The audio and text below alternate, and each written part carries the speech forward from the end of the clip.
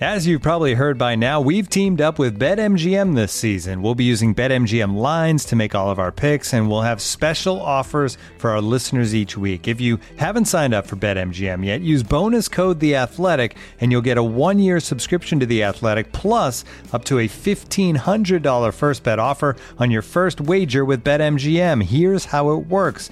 Download the BetMGM app and sign up using bonus code The Athletic. Make your first deposit of at least $10. Place your first bet on any game and claim your voucher for a 1-year subscription to The Athletic.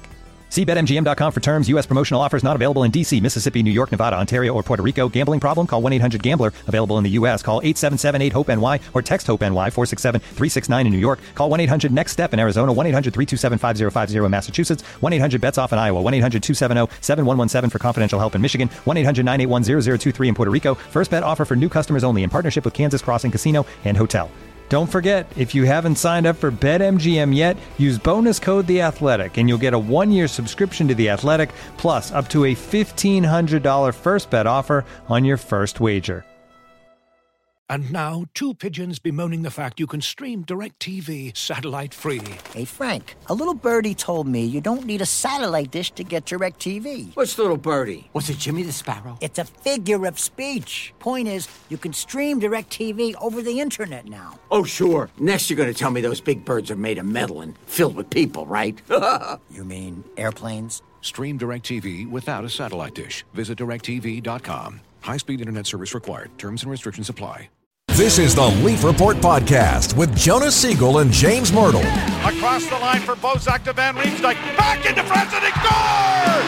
Bozak going to the net. Kessel working in with a snap shot. He scores! Phil Kessel! Shot deflects, rebound. Holy mackerel, what a save by Bernier! Shooting! Scores! Henry Pettit, what a save! Off the crossbar and in. Rebound, score!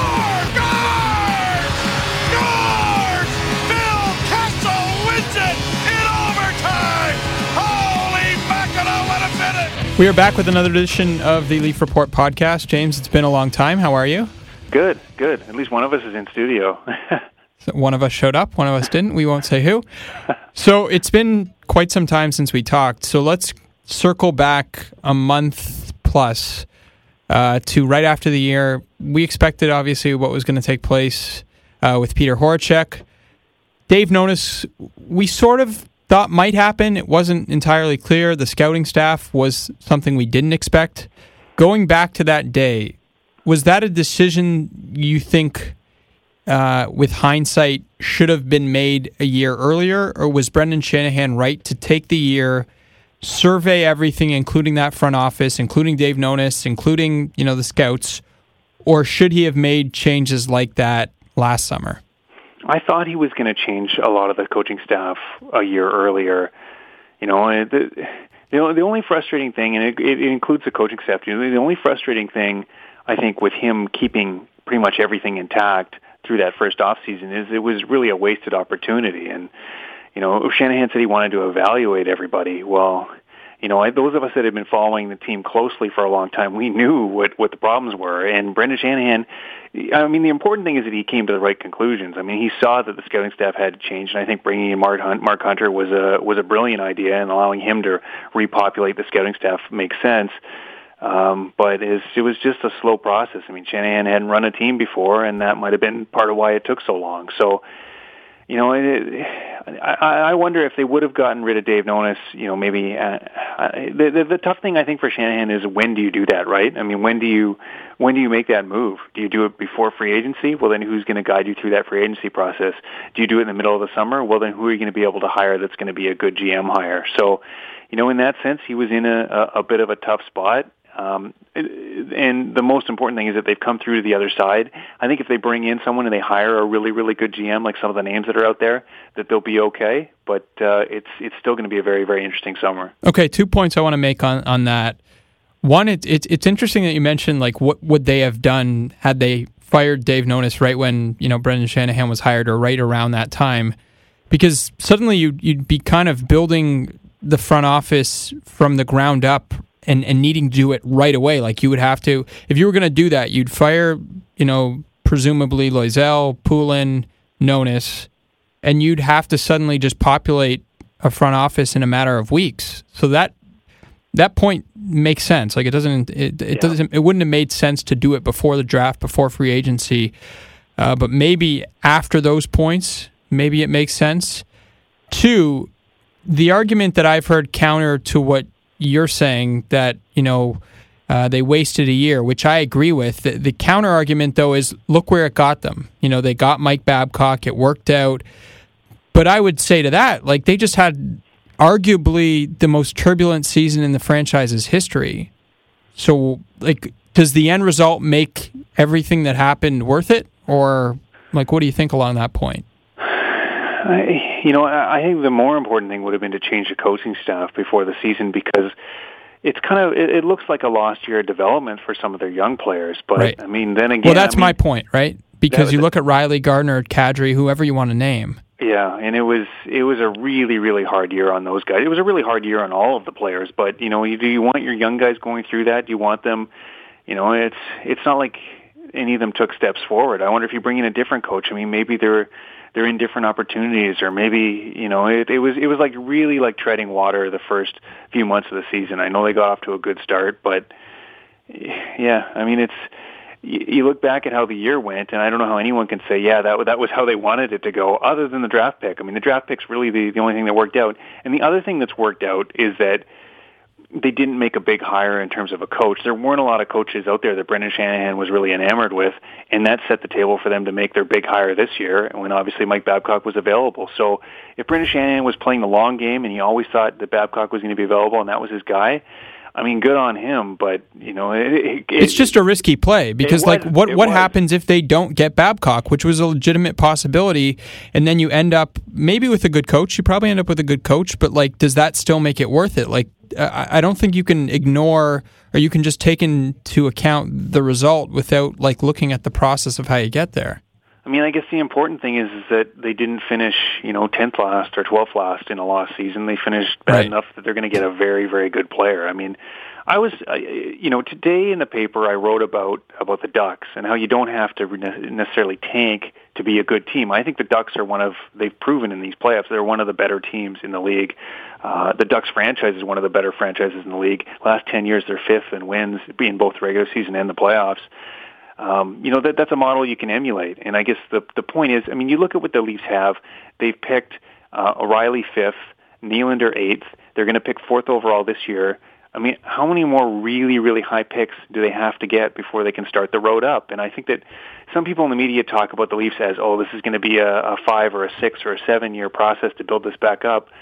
If they've got a good front office there, if they're making smart decisions, it shouldn't take nearly that long. I mean, they're starting to build that foundation of young players right now. I can see another year where they're a poor team, and it'll be very interesting if they keep Jonathan Bernier and he has a bit better year, and Mike Babcock allows them to improve. How bad of a pick are they even going to get next year? Yeah, but the difference that you're not accounting for is, like, you look at the Ducks, and I read your story, and you look at, like, a team like the Lightning. They've got a lot of, like, prospects internally that have come up and they've hit on. So the Ducks or the Lightning? Both. Yeah, they both do. Yeah, both. I think that those two organizations are. I mean, I was looking at it midway through this season. Teams, the most they were getting from players that are under 25 years old. Those teams were off the charts. And not only were they really, really good at getting contributions from young players, they were really good teams. I mean, there are other teams that have a lot of young players, like Florida and the Islanders, but they're not as good as Tampa and the Ducks. I mean, Tampa and the Ducks look like they're going to be good for a long time. Well, and the other point with those teams in particular, and that's why I would veer towards it taking longer than shorter, but who knows, is they have those anchors. Like, they have... Yeah. That's hard. Like, they have Getzlaf and Perry. They have... You look at Tampa, they started with Hedman and Stamkos. That matters. Like, if you don't have those game-changing, franchise-changing type of players, it becomes a lot more difficult. Like, it's easier to sit kind of in the middle. Yes, you can have a lot of good young players if you do that side of things right, but if you don't have, like, those anchor-type guys, like, where are you? Yeah, but what I'm saying is that you don't have to get all of those guys first overall. I mean, not at all. I think there's a notion that you have to pick in the top 5 to get a really good player. You don't, but they don't have, like, who do they have right now that is that guy? They need to turn that 24th overall pick into a stud defenseman. You know, I mean, if you can pick a Keith and a Seabrook beyond the top 10 in the draft, or you know, there's tons of examples of good defensemen. I mean, the PK Subban, Carlson, I think was 15th overall. You know, there's Shea Weber was a second-round pick. You're asking where those stars are going to come from. They got to find them in the draft. I mean, that's the bottom line. I mean, William Nylander needs to pan out. They need this 4th overall and the 24th overall. They need to hit on those 2 picks really, really badly. They desperately have to hit on those picks. Potentially, they're going to get another good pick. You know, I could see them. You know, maybe they'll get a 5th overall pick the year after. They need to hit on that pick, and there you go. I mean, then you're starting to build that prospect base. So, the impressive thing to me about Tampa and Anaheim is they're not just finding those picks in the top 5. I mean, obviously the Lightning have Stamkos and Hedman, and those are unbelievable players. Mm-hmm. But part of what's carried them is undrafted player in Tyler Johnson. You know, a late round pick in Palat, second rounder in Kucherov. I mean, there's a lot of examples through the lineup, and we can do the same thing for the Ducks of guys like, you know, Bolesky, and you know, they've done very, very good jobs of finding talent in a whole bunch of different ways, and that's what the Leafs need to do. You know, it doesn't just come down to just that 4th overall pick, and that's the only chance they've got. Well, and that's why you know this, and obviously people listening know this, why they're putting so much stock and so much responsibility and so much, I don't know, so many accolades on the shoulders of Mark Hunter. But that's how this gets turned around. Like everybody last week was celebrating at the ACC. It was like this celebration that they hired Mike Babcock. That's great. Like, it's really good to have a good coach. But if you don't get good players, it doesn't matter. And that's why it seems, you look at everybody that they've hired, that they're really putting all their eggs in the basket of becoming a team that finds its own players. Because for, you know, a decade now, they haven't done it successfully. Have they ever done it? I mean, they haven't really ever done it, but they didn't need to do it in the past. I shouldn't say they didn't need to do it, but because they could outspend teams, it didn't matter as much, right? Yeah. I mean, they had good teams in those years. I used to watch those teams all the time when I was living in BC, and they were wildly entertaining. And you're right. I mean, they did have a high payroll, but you know, that's the landscape. And you know, part of what's kind of frustrating is people see there's only one way to do that. There's only one, you know, you got to do what the Oilers did. Well, I mean, there's lots of teams that do what the Oilers did, maybe not to the degree that they did, that haven't been successful. I mean, the Islanders have been bad for a long time. Atlanta was bad for a long time. Columbus was bad for a long time.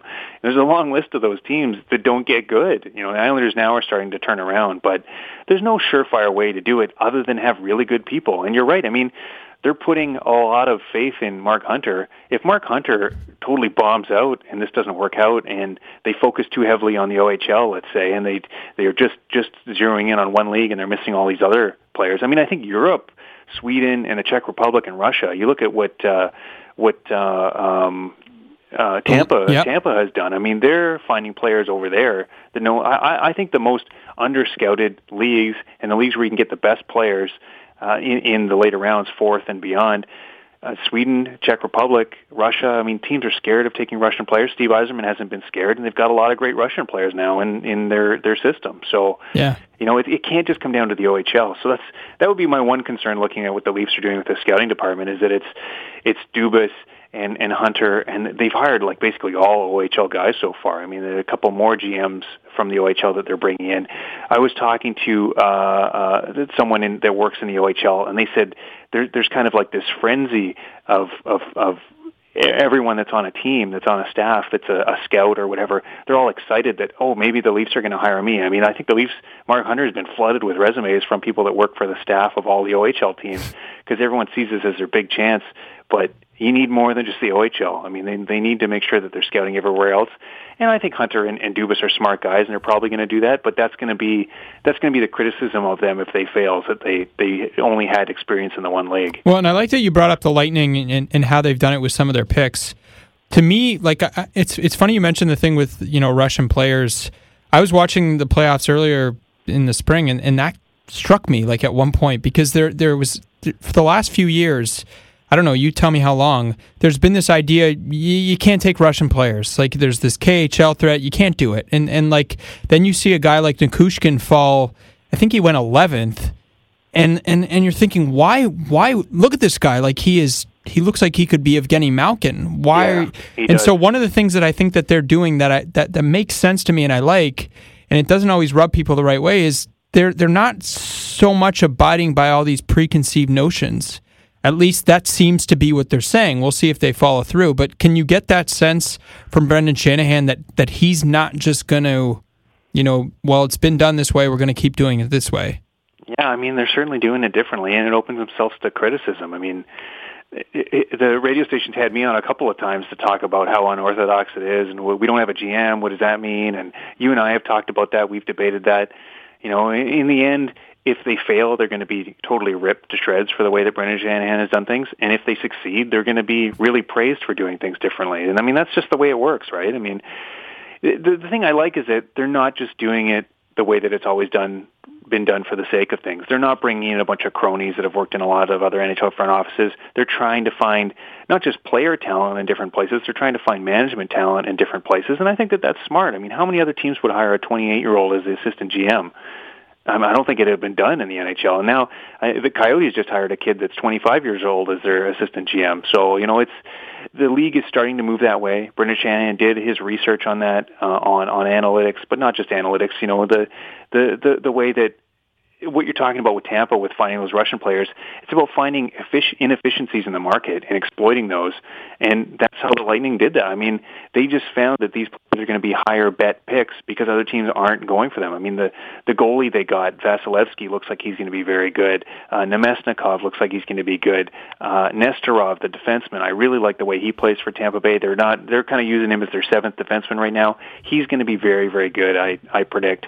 Kucherov, I mean... Well, how about even like someone like Alex Killorn, who never seems to get mentioned? Who isn't Russian, obviously, but, Yeah, if Tampa makes the finals and I get sent down there to cover it, which I'm hoping that I'll be there. Are you going to cover the finals? I don't know. I'm not sure at this point. Yeah, I'm not sure either, but if I do, and it kind of looks like Tampa's going to advance, but we'll see.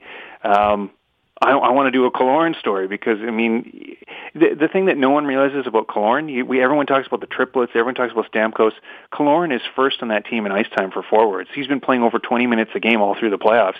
I mean, I don't think anyone realizes that, but they're using him more than anybody else. And literally, he never gets talked about. And he's got some real nice moves. I mean, there was that one goal, I don't think it was the last game, but the one before, he just opened up a lot of ice for himself right in the slot. And it's like, whoa, look at this guy. And he's a guy that he played for Harvard. I think he's from Nova Scotia. He's a big guy. He went the route less traveled. He was a third-round pick, and boom, I mean, look what he's doing. So, it's about being willing to look in a whole bunch of different places, and I think that the only trap that the Leafs management has to avoid is not just looking in the OHL, but they're going to have certainly a very good base of knowledge out of that league. Well, and that's been, you look at the failures of management over the years. I don't know what you want to rank number one, but that's probably number one. Like, if you don't have players constantly coming up who are going to be able to play, how do you expect to be good? You're just going to keep going to the draft and or going to free agency and trying to buy guys.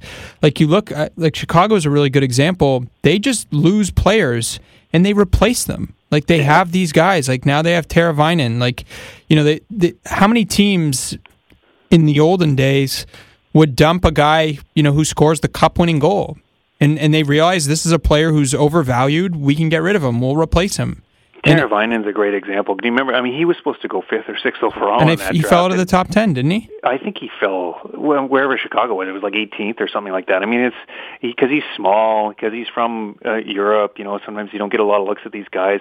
Kopitar fell to 11th for LA, and I mean, look at Kopitar's one of the best players in the world. I mean, it's because he was from a weird country. A lot of people hadn't had good looks at him, and the guy was just a superstar. And I remember in that draft, the people who did know a lot about Kopitar, had seen him play in international, said, this guy should have went 3rd or 4th overall, and I think if you redid that draft, he might have even gone higher than that. So, you have to be willing to find players where other teams are missing them. I mean, it's kind of like Moneyball. I mean, it's exactly what it is. We're 12 or 13 years past that, but it's the same philosophy. Well, and you hit on the key point of Moneyball that the word doesn't get mentioned enough. It's inefficiency. Like, there was. You look at the Oakland A's, there wasn't this idea that on-base percentage mattered. It was average, it was homers, it was RBIs, and suddenly, they started looking at things that the market hadn't yet anticipated. And now what's interesting in baseball now is, like, that's that's so old. It's so yesterday. Like they're so far ahead, and it's going to be interesting once, hockey gets to that point with its stats. But anyway, that's a different conversation. Did you see that quote that Kyle Dubas had at Sloan along those lines? And he basically said baseball, he's a big baseball guy, and I think it's helped him in sort of his hockey management philosophy. At Sloan, he said, baseball is in the 10th or 11th iteration of that. Like they're looking for, the first inefficiency was that on-base percentage. The second inefficiency was, you'll know all the stats better than me, and then they're already down to 10th or 11th. I mean, it's become accepted practice that all of these different things teams are looking for are there. Hockey's basically on the first or the second one. And when we talk about Corsi and puck possession and these things, a lot of fans either don't understand it or get very frustrated by it. Not even just fans. I mean, media, people in the game. But what it's about is about inefficiencies. It's not about that the whole game is Corsi, or that if a guy has a good Corsi like Dan Winnick, then he's better than Crosby or whatever. It's about finding traits in players that previously were difficult to measure and about that other teams don't see. And I think that if you look at, I think Dan Winnick was a guy that they brought in for basically a song after Dubas was hired. He had one of the best seasons of anyone with the Leafs. Went to Pittsburgh. They were playing him on the first line. That's the kind of player that they need to find. And I think that Corsi was one of the things that allowed them to find a guy like that. Well, and so you go back to, for example, let's use the Burke era. He had this notion you've got to have this certain type of player. And so when you come in and you say, well, we need all North Americans, suddenly like you're cutting off half the market. Like you're cutting off all this available talent. Like you look, I think his first draft, everybody they took was North American. And so like to your point, like it's just, if you're not open to different things and finding value in different places, like you're just, where are you? Well, you know what I mean? It's almost like what they wanted was all these things that are overvalued. I mean, they wanted size. And even recently, like even this past, like last summer, they were still chasing leadership and grit and core, like in toughness, and you need Josh Georges to come in and help your room. And even now, like James, this is one of the things that I think is interesting going on in media. We still have media obsessed with leadership. Like leadership is the reason, the captaincy is the reason that they're in the mess that they are. You know what I mean? Like it's still here. It's still not gone anywhere. Yeah, and that's the other thing that, I mean, guys like you and I are trying to introduce analytics as like another measure of, I mean, you're right. You're absolutely right. People are saying, the Leafs don't have enough leadership. That's why they lost. They don't have enough talent. They just good players. They don't have good, they have good players. They have no great players. I mean, who's the great player on the Leafs? I mean, I guess we can debate about Phil Kessel, but Kessel and Phaneuf are good players that need to be supported to be great, and they've never had that. I mean, Kessel's had to do it all on his own, and yet you would think, like based on the way that some things are talked about, that he is the problem.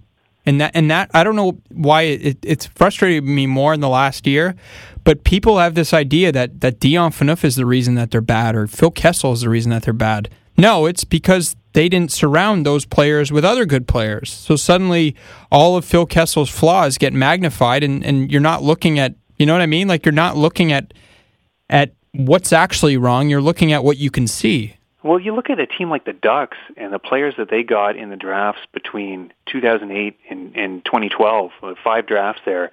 It's incredible. I mean, there's a huge amount of talent there. And they've also traded away some of those players and got back good value. So there's 5 drafts. I can't remember the exact number. Let's say they pulled 8 or 9 NHL players out of that. I mean, it's tons of assets there. How many players did the Leafs get out of those drafts between 2008 and 2012? And I know it's a bad question to ask because we don't have it right in front of us, but I know the answer is not very many, especially if you look outside of the top couple of picks. I mean, they just have not had really good players come out of the second, third, fourth round, and they've traded away so many of those picks. Dave Bolin, they gave away 3 picks. Bernier, they gave away a pick. And I'm sure there are more examples. I mean, it just feels like they were bleeding picks in these years when they desperately needed that talent. So, and they didn't hit, like you said. Okay, so this is 2008 to, what'd you say, 2012? Yeah. Okay, these are the players who played in the NHL. Luke Schenn, Jimmy Hayes, Greg Pattern, who obviously was traded, Andrew McWilliam, Jerry D'Amigo, Jamie Devan, Jesse Blacker, Nazem Kadri, Sam Carrick, Petter Granberg, Greg McKegg, David Brohl, Josh Levo, Stuart Percy, and Morgan Riley. Those guys are just now starting to come in, and well, and in some cases not. Yeah, I mean, they look like borderline marginal guys. NHLers. Yeah, they look like marginal tweener guys. Yeah, whereas the Ducks are getting players like I'm trying to like Palmieri. The Ducks, forget about the Ducks, like Tampa, Chicago. Look at Detroit. You're right. There's this idea that you have to have high first round picks. You don't. You just have to find a way, to hit. You're right about Chicago. I mean, Teravainen. What about Brandon Saad or Andrew Shaw? Marcus Kruger, Nicholas Chalmerson. Yeah. So, anyway, to that point, let's move on. We should talk about what's most recently gone on here, and that's Mike Babcock. That was, we touched on it a little bit earlier, but they were trying to hit the home run earlier. I think like maybe a few weeks back when you and I were both in studio, I think for like Mako and Cause, there was this idea that they shouldn't get that guy now because they're not going to be a very good team. It makes sense though when you look at the big picture to go out, get the best coach, and hope he starts turning around your young players. Why wouldn't you want good people on your team? I mean, if you accept that Mike Babcock's one of the best 5 coaches in the world, I think we can debate that maybe Mike Babcock's not the best coach in the world. It's become a little bit inflated. The media has gone a little bit crazy. Yeah, I mean, he's been made out to be the next Scotty Bowman, but Mike Babcock is a good coach. I think sure. I think if you're arguing that, then I think you're a little bit crazy. I mean, the team he had since Nick Lidstrom retired in 2012 has not been that good. I mean, you look at the blue line that the Red Wings had, and frankly, I think that they outplayed Tampa Bay in a lot of those games in the first round. Yep. They outplayed Tampa Bay heavily in Game 7 and just managed to lose. They didn't have a lot of offense. Lightning obviously had a lot more offense. Red Wings were playing a rookie goalie. There's a lot of things you can say, but from a pure strategy and coaching perspective, the Red Wings outcoached the Lightning, and I think John Cooper's a pretty good coach. I mean, the Leafs have added another weapon here, and the thing too is that it's not about next season. It's just not about next season. You got this guy for 8 years, provided that he doesn't get fired or doesn't leave before that. You've got one of the top 5 coaches, top 5, 6, 7, wherever you want to, wherever you want to put them, coaches in the NHL for 8 years.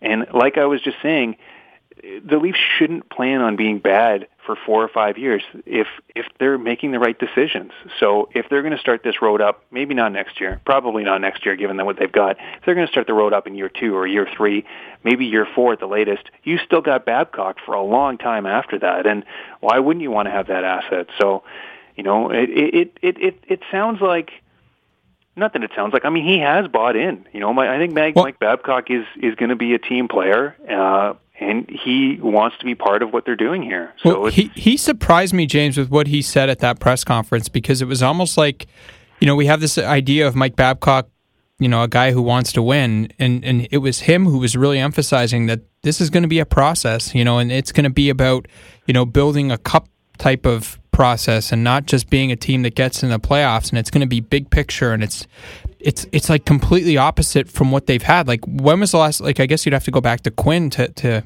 and obviously it's a different situation, but you've got a coach now who kind of sets the program and who sets the credibility, and I don't think they had that in Randy Carlyle. I don't think they had that in Ron Wilson. I don't know why the aura is different, but it feels different for some reason with Mike Babcock, and maybe it's the credibility that he's built up. Well, the organization has stopped selling BS, and they've started selling that this is going to take time.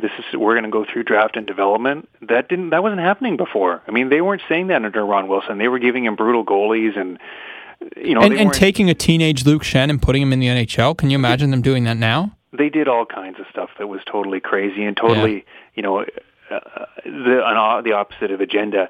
Now they're all saying the right things. I mean, when they introduced Mike Babcock, they're all saying they're going to pull in the right direction. And Brendan Shanahan said when he, I thought it was interesting. I mean, Brendan Shanahan, I think the Leafs didn't think they were going to get Babcock, basically. I mean, sounds like it. What Shanahan, they were interviewing Guy Boucher that day. The day that Mike Babcock said the week before when he did that interview with Darren Dreger in Prague at the World Championships, the week before he said, I'm going to decide by Wednesday. And knowing Mike Babcock, he knew he was going to decide on Wednesday, which was 4 or 5 days away.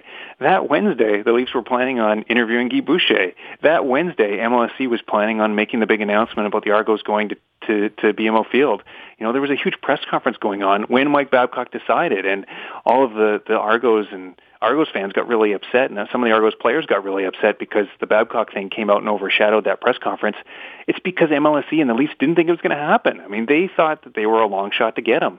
And I think it speaks volumes about how in Mike Babcock actually is that he made that choice and made that decision. But, you know, I think we probably should have seen that he was ready to leave Detroit. And then once you decide that, I mean, there weren't a lot of other options for him to go. And I can see why he chose Toronto over Buffalo. Why? A lot of reasons. I mean, they'll never say it, but I think his wife would much rather wanted to live in Toronto than Buffalo, you know. And well, he said they want to live in a downtown, and you can't really live downtown in Buffalo. They want to live in a condo in one of the big major cities in North America. I mean, he said he listed them: Montreal, New York.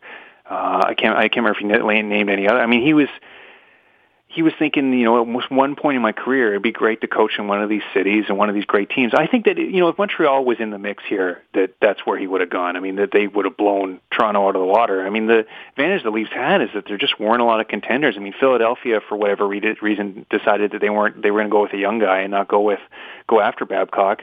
So that throws out one team that has unlimited money to spend. There were only two left, Buffalo and Toronto. Yeah. And you know, Toronto just has some things. I thought it was really interesting at that press conference how much the city played into it, because we hear so many things about how players don't want to come to Toronto because of X, Y, Z. You know, I'm not from here. I moved here 12, 13 years ago. This is a great city. I love living here. I'll probably live here the rest of my life, you know, as long as work doesn't take me to another city. You know, it can be one of the things that attracts people. And I know some of the Leafs players absolutely love living and playing in Toronto. Just because of the city. You know, Joffrey Lupul loves Toronto. Dion Phaneuf loves Toronto. I mean, they yeah, but historically, James, they haven't drawn people. And I think a big part of that is they've had bad teams, you know, generally speaking. But, I mean, Toronto's a great city, but there's so much more that comes with playing here. You know, it's a different thing. Like, one thing I heard from someone inside the game as it related to Babcock that I think is interesting, losing here, it's different. Like, it's hard to lose here, and it's hard to be on a bad team, and it's hard to rebuild because everything is always on you. You know, like, I think it's a little bit of BS that you can't win in a city like this because, you know, the Yankees, the Red Sox, like the Blackhawks, the Lakers, like you can win in a big market, but it does take, it is different, you know, and I think that's going to be interesting for Mike Babcock, you know, going from a situation where they're always winning, you know, or at least they're always in it, to now for at least a few years, however long it is, it's just going to be about teaching and building. And, you know, maybe that challenge will invigorate him. Who knows? And dealing with the media. I mean, I think one of the big things that sunk Ron Wilson is he just was not personable at all. And not just with the media, with the players too. And, you know, they were trying to have him come in and be a development coach. And I think that Ron Wilson, actually, there were things that were never written. I think he did a good job with Dion Phaneuf. I think he made him a better defensive player when he was here, and they worked on some of the fundamental things. Well, and he had a good relationship with Dion Phaneuf. Like I can tell you that. Like, one of the more interesting things that you'd ever see at practice, James, was at the end of every single practice, literally every single practice, Dion Phaneuf, Ron Wilson would skate to center, and they'd talk for 15, 20 minutes. Every day. Yeah. So there were things like that Ron Wilson, but he just really blew it in terms of, I mean, the fans turned on him. They were all yelling, "Fire Wilson." They all hated the guy. And, you know, you look at those teams, they had just brutal goaltending. I mean, It's kind of unfortunate for Ron Wilson that his career is going to end with the Leafs. I mean, I know a lot of people don't like him because of the personality, but I think in terms of the talent, in terms of the X's and O's and the strategy and things like that, he was not a bad coach. One time they had goaltending, they were decent. Yeah. So I'm not advocating that he's the greatest coach ever. I just think, I think that what I'm saying is that the media got to Ron Wilson, and he said a lot of things sometimes about his players, you know, and it just turned into this war. And I just don't think you're going to win that war. And I wonder, I mean, you've dealt with Mike Babcock as I have. I wonder if Mike Babcock might sort of skirt that a little bit. I mean, I know he's got a long contract and everything, but he might have to just change his demeanor just a little bit, just to not have as hard of an edge as he sometimes does, because you don't want to run into the problem that Ron Wilson did, where everyone turns on the guy, and you know, especially when they're bad for a long. I mean, let's say they're still bad 3 or 4 years in. I mean, what is it going to be like? You know how it is. There'll be people saying what's wrong with the team is Mike Babcock, the coach needs to go, and people say he's overrated. People say, "Oh, that's exactly what they'll say." He had, and James, you know, like that's part of the problem with him being built up as like this savior. Yeah. That's not the way it works. Like, and if 3 or 4 years in, they're still not a good team. I don't think it's going to be about Mike Babcock being a good coach. It's going to be that they're just not there yet. But like you're absolutely right. Like, people don't realize, like even media don't realize just that part of the day, just that media aspect of the day.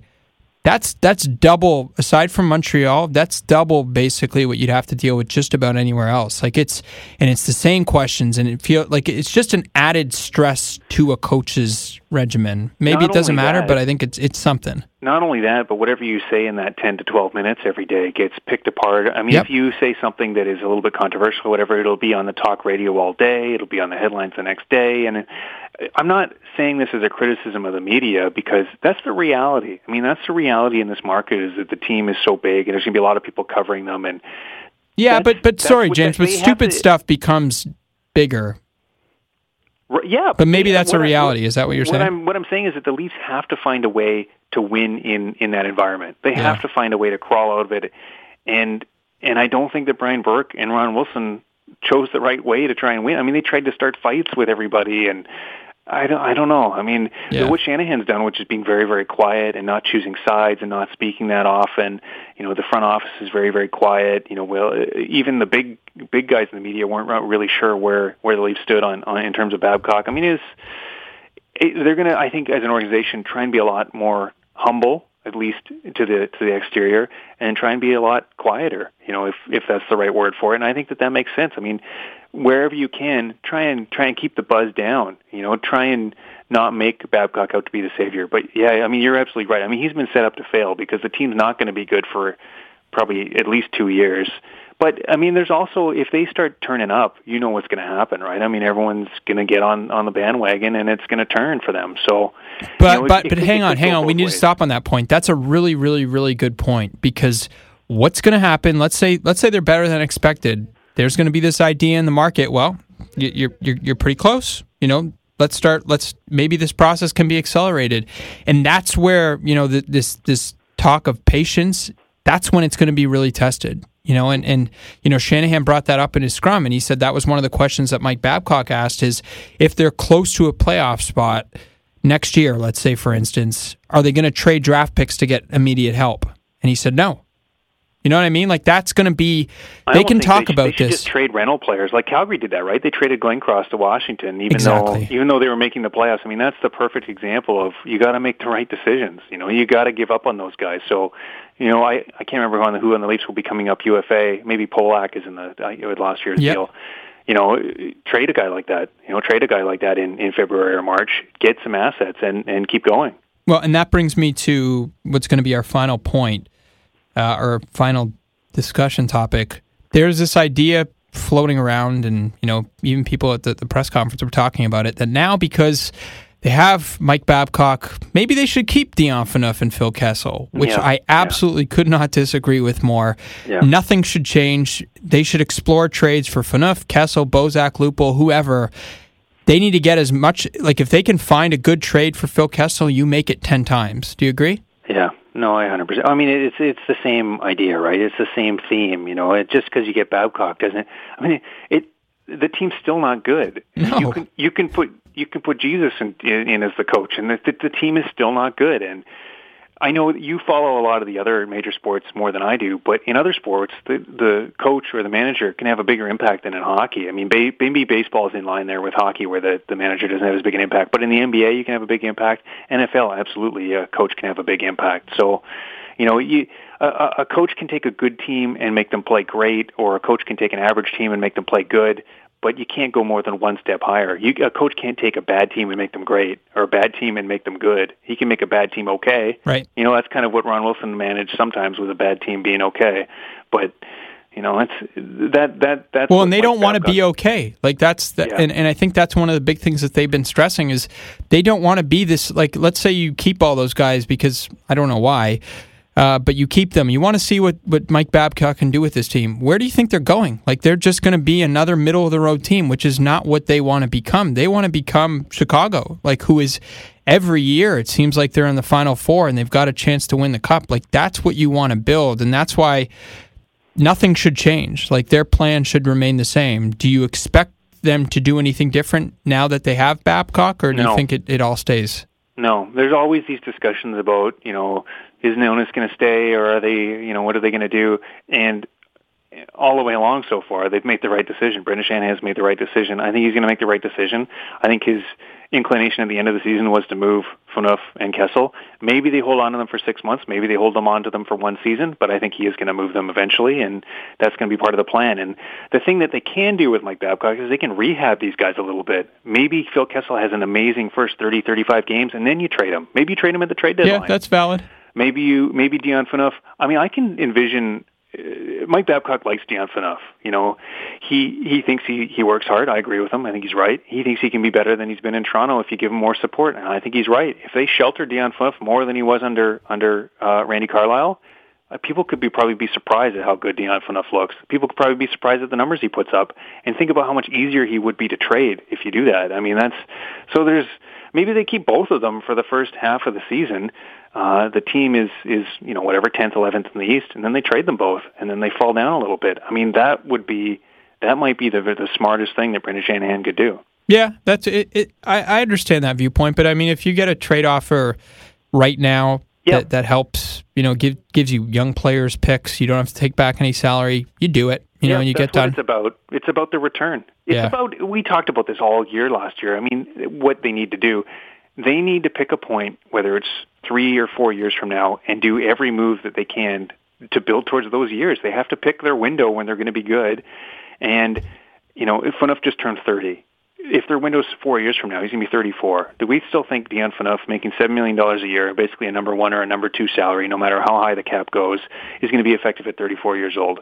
No. Is he going to be part of a contender? No. So if you can get value for him while he's still 30, while he's having this good half season under Mike Babcock, you move him. And that point is double for Kessel. Yeah, because the decline could be so much steeper. This could be a Danny Heatley situation by 31. Yeah, I mean, who knows? Maybe not. The tough thing with Kessel is he's had all these great seasons, and he had the one bad half season in a situation where the whole team was having a bad half season. He's produced. Like, people get on Kessel. Like, Kessel has done his job. He's not. You're not going to like everything about him, but I mean, you can't really argue with the production, save for the second half. And it feels like it's going to come back, don't you think? I mean, if I had to make a prediction, sure. I would. If he plays the next season for the Leafs, even if the Leafs aren't good, he's probably going to produce. I mean, well, if I give you over under 29.5 goals. No, that's what I was going to say. Like over 30 something. Yeah, low 30s, like he has, and he's still in his prime, maybe at the tail end of his prime. I think he's 27. I mean, maybe at the tail end of his prime, but it's going to be so interesting. It'll be so interesting to see what this looks. And I mean, I don't think we can we're hard on Randy Carlyle in this program, and some of what we're hard on is his just usage of players. I mean, I saw it right when they first hired him. The things he was doing, like playing Dave Steckel 18, 19 minutes a game, and Jay McClement and these guys. It's like, what is going on? Like, and I was thinking that almost immediately. I covered the team for 4 years under Ron Wilson. As soon as they had Randy Carlyle in, it's like he was doing some mind-boggling things, like right from the beginning, making Mikhail Grabovski start every single shift in the defensive zone, et cetera, et cetera. I think Mike Babcock's going to make some very simple adjustments that are going to change a lot of things. And I think people are going to see some of these players in different lights. I think we have to leave it there. So 7 months from now, we'll do this again? No, this was good. I think we should, maybe this becomes a monthly podcast and we do a bit longer ones or something like that. But, yeah, it sounds good. It sounds good with you in the studio there. Okay. We'll have to make you do that every time. Sure. I only live downtown. It's okay. All right. Well, there's going to be so much, I still expect many things still to happen. Obviously, they still have to hire a general manager. We'll see what they do with the roster. So I'm sure we'll have lots to talk about next month. Thanks, James. Yep. Thanks, Jonas. 1985 was a good year. The sky